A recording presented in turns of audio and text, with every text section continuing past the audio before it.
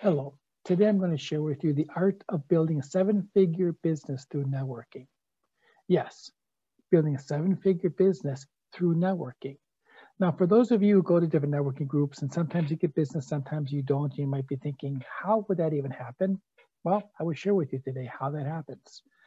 It's a process, it's a system, it's a long-term journey, but when done right, you can build a very successful business and having networking be one of your main lead generation activities. When it comes to networking, it can be exhausting or energizing. It can be a major waste of time or incredibly lucrative. It can feel overwhelming or rewarding. Successful networking really comes down to three basic disciplines: intention, how to serve your community. Your intention, why are you there? When you go to a networking event, do you already have an idea of who would be your ideal client or avatar, who you hope to meet there, or you just walk in hoping to meet people? My recommendation is when you first get there, even if you walk through the front door, look at the people in the room and think of who in this room would be the ideal person for me to talk to today. Now, there's a couple of reasons for that, but for starters, who is your ideal client, the person you want to serve? And when you do that, if you know who that is ahead of time, you know who to talk to. As an example, I would recommend talking maybe 5-10 minutes at most with any one person. And what you're doing is you're asking questions. You're getting to know the person. You're trying to figure out, is this someone that would be worth booking a coffee or a phone or a Zoom call with at a later date? Or is it just someone that I'm kind of glad I met today and it was fun talking to them, but you don't really see where it would go past that conversation? Those who you identify with having a reason to talk to further, quickly exchange numbers or figure out a way to get back in contact with the person, book appointment to talk at another point, and then go on to talk to other people. One of the biggest mistakes I see people make in a networking event is they either talk to everybody and really don't build a relationship with anyone, or they talk to a few people and they miss out on opportunities that perhaps the ideal person that they should be talking to might be in the other side of the room because they're busy talking to someone over here for 20 minutes. They miss the opportunity. So again, 5-10 minutes most, talk to a handful of people, get to know who they are, and then book appointments to talk to them at a further date. Next, do you show up with the heart to serve? What I mean by that is, yes, when you go to a networking meeting, first you go in there with the hope to get business, find people that can utilize what your services are. But even more important than that, there's a lot of people in there that you may not right away be able to do business with as you being the provider, but they might have a solution or a product that could solve a need of one of your clients, somebody in your community. So when you're talking to people, think about who in this room or who in this meeting has a solution that I could use or I could introduce to one of my clients or someone in my community to help solve their needs. Again, show up with the heart to serve. Your community.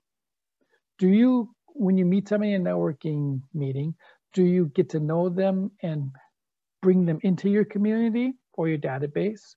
Do you get to know them beyond just what they do as a business, but also who they are as a person? Do you look at it as a long-term relationship versus a short-term find? And more importantly, are you building this community out with people that have needs, with other people that may have solutions? And are you the connector? Are you the person pulling the switches to make sure that your community is continuing to grow and thrive? Years back, I had a limousine company. And I had one of the nicest fleets in the city. I had some of the best chauffeurs around. I even owned a chauffeur school so I could train the chauffeurs and get paid to train them. Kind of a cool concept there. Anyway, I wanted to find a way that I could stand out amongst all the other companies. Otherwise, I was just another commodity, right? So I started thinking, what is the one thing that I do different than all the other networking people that I network with, and really all the limousines companies that are out there? And the one common denominator that I did different from them was I went to a lot of networking groups. I knew a lot of business people. Some were clients, some were people that I knew who had, again, solutions that would serve my clients. And I became the connector. I started going back to my clients and saying, hey, If you have any need, obviously transportation, I'm there for you. But if you need other needs, think of me. In fact, like a concierge in a high-end hotel. If you ever gone to a really nice hotel, you've noticed that the concierge, they're the go-to person. They might have tickets to a nice restaurant or maybe to a ball game or a show that you want to see. If there's something you want to know in the city, go to the concierge and you say, hey, this is what I want to do. How should I do this? And not only will they direct you in the right direction, they might even give you coupons or make it less expensive to attend. So the same thing for your clients, for your community. You want to be the concierge. So I would go back to my clients. I would say, hey, think of me as Jeeves, your concierge. If there's anything, again, that you need, let me know, and I will help facilitate the process. Be the connector in your community. By doing so, you will become a trusted advisor to your community. That's when you really create raving fans. If your clients really believe that you care about them, if you continue to serve them, they're going to become walking, talking billboards for you. One of the things I put into practice was what I refer to as referral triangle, where I was the hub between my clients and service providers I work with. As an example, I had a client, Mary. She bought a house and she had this really nice foyer and she needed a painter for it.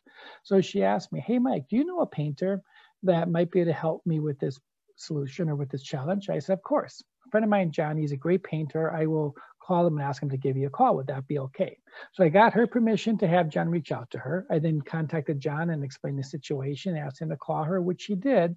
The two of them talked. He went by, he looked at the foyer, and he was able to get the job painting her foyer. I then asked John, can you do me a favor when you're done with Mary's house? Can you let me know and kind of let me know how it was? And ideally, as soon as you're done as possible. And he said, of course. So as he finished up the job, put things away, got in his van and headed off to the next job, he gave me a call and let me know that he was done, which gave me the opportunity to thank him and say, you know what, John, I really appreciate the way you took care of Mary. The fact that I can put my name to you means a lot to me. The fact that you're a professional, knowing that I can refer you to my clients, I'm very thankful for that. So thank you again for being the ultimate professional. And as you know, I also work with a lot of people. So if you need anybody that would need the solutions of what I provide, I'm never too busy for you, John, either. The nice thing about that is, of course, my goal is to help John. But also, if he comes across people that need my services, by helping him, he's going to be more likely to want to reciprocate by referring people back to me too. I'm a firm believer if you give it out in slices, it comes back in loaves. The other scenario is Mary, the client. So I called Mary up as John's finishing and said, hey, Mary, I just want to check and see how things were going. She was amazed. Number one, that I called so quickly after John left. And number two, that I even called that off. And she was so happy. She was, Mike, thank you so much for calling me. or for taking care of this solution ahead and for calling me and following me up. I really appreciate it. John did an awesome job. In fact, you need to come by when you can and check it out. A couple of weeks later, she had a housewarming party. And some of her friends came by to see it and to see her. And they knew of her challenge with needing to paint the foyer. And they asked her, hey, Mary, how did you find the painter? He did an excellent job. And she told them the story. And 4 of them were amazed. They said, wow, do you think that Mike would do that for me? And she said, I don't see why not. So again, my goal was to help Mary solve a challenge that she had, help John with his business, right? Connect the solution to the need. But by doing so, I was able to pick up 4 corporate clients.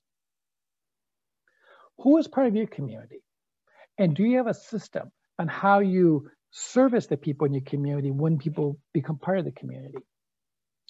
Starting out, the first scenario is someone you just met. So you meet somebody, say, at a networking event or out doing business. What do you do with that person? Do you just put them into your database, a Rolodex somewhere? Or do you build them into a process that you have? Do you have a process, really, that allows you to continue to follow up and get to know them, build that relationship? The next scenario would be someone who would refer you if asked and shown how. A lot of times as professionals, we think if I do a really good job, well, people would refer me. Not necessarily. They expect us to do a good job as a professional. We still have to ask them. We still have to remind them, you know, if you ever come across someone who needs or would appreciate what I do, I'm never too busy for you. or for them. In fact, this is really the kind of person that I'm looking to serve in case if you should meet such a person. We need to let them know who that ideal person is, because if we make the referral easy for them, they'll do it. If they don't really know what we're looking for, how do they know who to refer people to us, right? So ask and show them how. The next, and really this is the golden goose in your business, people who have already sent one or multiple people to you. They're the referring type. These are the kind of person that if they go to a restaurant, they tell everybody about the restaurant if they enjoyed the food. Or they see a movie and they then tell other friends, man, you got to go see this movie. It's awesome.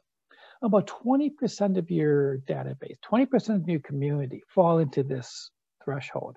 Probably another 50% or so, those are the people that will refer you if you continually to ask. So service those people, ask them, but really take care of that 20%, your golden goose, your true raving fans, because that's going to be the true growth of your business. The next, and even though it's last, it's certainly not least, and that is people to be removed from your community. Those are the people that when you leave the meeting or leave the job, they have you talking to the roof of your car. I get the chills just thinking about it. Anyway, those people, you want to get out of your community and maybe refer them to another community, but this toxicity is going to suck the energy away from you and from your community. And why, if you don't have to work with them, why would you want to? Spend your time working with people that know and like you and that's fun to work with. Creating community loyalty.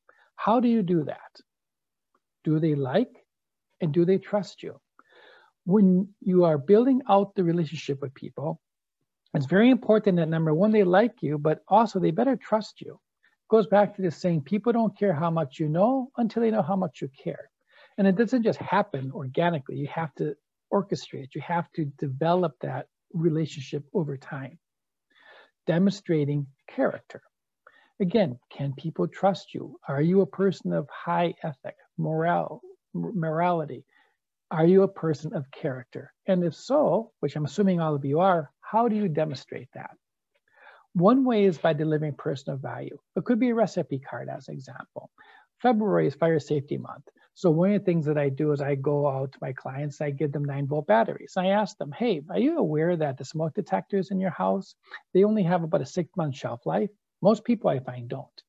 I then follow up with, well, here's these 9-volt batteries. If you would like, I could even help you change them, but please change them out because I would feel awful if something happened to you because of something as small as a 9-volt battery. Or do you just pop by and check on them or pick up the phone and call them or shoot them an email and say, hey, I just want to let you know I was thinking about you, or send them a note. Do you deliver personal value on an ongoing basis? That does one of two things. Number one, it shows them that you care about them. And number two, it keeps you in the forefront of their mind.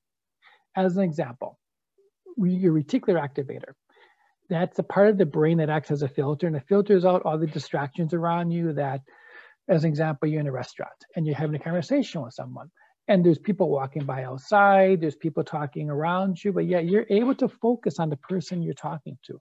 The reason why is your reticular activator is at work, filtering out all the unnecessary noise. So you're able to focus on the things that's truly important to you. Another example, have you ever bought a car or bought a piece of clothing and noticed that as soon as you walk out of the store or drive off the lot, you start seeing the car or the clothing everywhere? It's because now it's in your reticular activator, you're paying attention to it. To be referred by people, it's the same scenario. People are busy. I wish they thought about us more, but quite honestly, they don't, unless they have a reason to. So if you only reach out to them once a year, like with a Christmas card, or once in a while you reach out to them, yeah, they'll think about you for a little while, but the chances are when that opportunity for referral comes in, you're not going to be on the forefront of their mind. If you are that concierge, if you are that trusted advisor, if you are reaching out to an ongoing basis, whenever an opportunity comes up to refer you, of course, right then and there, they're going to think of you and it's going to happen. The next question is competence. Do you demonstrate competence? You see, it goes back to, yes, people don't care how much you know until they know how much you care. However, once they know you care, they also better know you know something. Are you good at what you do? Are you continuing to improve your skill sets? Are you reading? Are you taking courses like this? Are you continuing to grow both as a professional as well as a person? So when you show up better and better every time. When people see that, they are drawn to you. They want to do business with you. You become a true advisor. Another way is newsletters, as far as the professional realm. One of the downfalls that I see people make is they, like an insurance company, they might send out insurance-related newsletters on a monthly basis or a quarterly basis, or someone might send an industry-specific newsletter or item out to their clients, or they post up on social media that's industry-specific. Yes, it demonstrates that you know what you're doing, but it doesn't necessarily know or show you care about them, outside of obviously sending the information. So how do you do that? There's a psychological formula, and this was a lesson that was taught to me many years ago, and that is 1 month, send it out personal, 1 month, send it out professional, personal, professional, personal, professional. And if it's done right, your customers will always reach out to you, and yes, they'll know you care about them, but they will also know you're the ultimate professional. Great example. Years back, I worked with an organization, and the CEO from this company flew into Seattle, and the limousine company they used to pick him up at the airport failed to pick him up, and he had to take a taxi back to the store. Needless to say, he was not happy.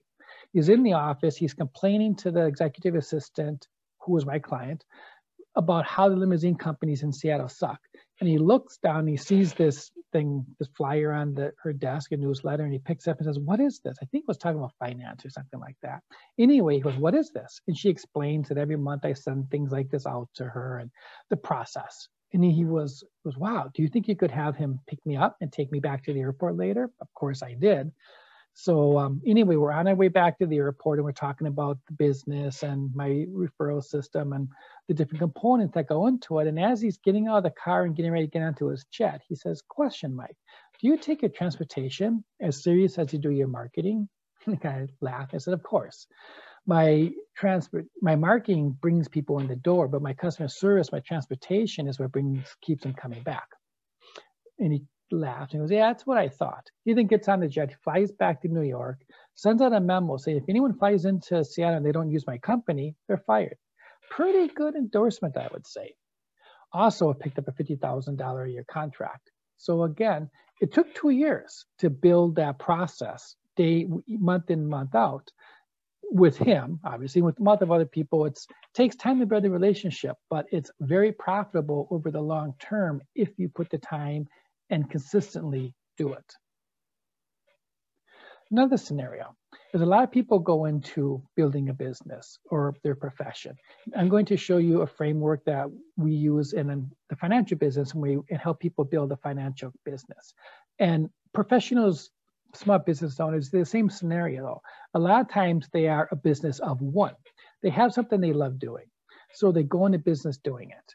And even though they're in business, they really have a job because they are the entity, they are the product. If for some reason they couldn't show up, business wouldn't happen. So yes, they work for themselves, but it's really a job. They might make a lot of money. They could even make 7 figures, but their business isn't worth 7 figures necessarily because it relies on them. The next scenario is, are they building a practice? Do they have a couple of people on their team? Do they have a system in place so that if they were not able to make it, or they don't want to, they want to take a trip, the business can continue to run without them there? Well, one of my mentors, Dean Fliss, he often says, the value of a business is what it will produce without you in it. So as you're building your business, do you have a team? Do you have employees or contractors? Is your business systemized and designed in a way that if you wanted to step away from the business, it would continue to run just fine without you there? If you do, you're going to have 4 times or more the valuation in your business, enterprise value. And that's really where you get to the 7-figure mark. Again, yes, you can earn 7 figures a year. However, unless you have a business that you could pick up and move, or not really pick up and move, but you could sell to someone. If you want to sell it, doesn't mean you have to, but if you want to sell it, could you sell it to somebody and it could continue to earn the revenue it's earning year in, year out without you being part of it? If you do, That's where you get that 7-figure plus business, right? So great example of that was years back, 2007, one of my friends ran a mortgage company. Now, remember, 2007 wasn't a very good year for mortgage companies, real estate in general. And at the same time, he had a motorcycle accident, flat on his back, in the hospital for 7 months. All he could do was pick up the phone. Yet he had the system in place. He had a community. He built a strong community around his mortgage practice. So what he would do is every day he would call his clients. He would check in with his mortgage reps. He would continue to reach out to his community, and his community ramped up and they referred people in. They really kept his business running because they knew that they didn't know they need him. They knew they wanted him to be around because he was a good guy and they valued him as part of their team, right? So 7 months later, he heals, he leaves the hospital. Again, 2007, doors were shutting, lights were being turned off. Business, as a lot of people knew, was no longer what it was. His business doubled because he had a systematized process and how he had lead generation, how he serviced his clients, and because of that, his business grew. So what I'm going to leave you with as I wrap up is make sure, number one, if you are networking, do it intentionally. Bring value, build a community from networking. Number two, make sure that your foundational component of your business is rock solid, so that if something should happen to you where you're not there, or you decide you want to take a trip, the business will be able to operate without you there. Number three, make sure you're continuing to add value to the business, bring value back to your community. And if you do, I promise you, your business will become a 7-figure business. Again, if you have any questions, you know how to get a hold of me. Otherwise, I look forward to the next time we talk. Goodbye for now.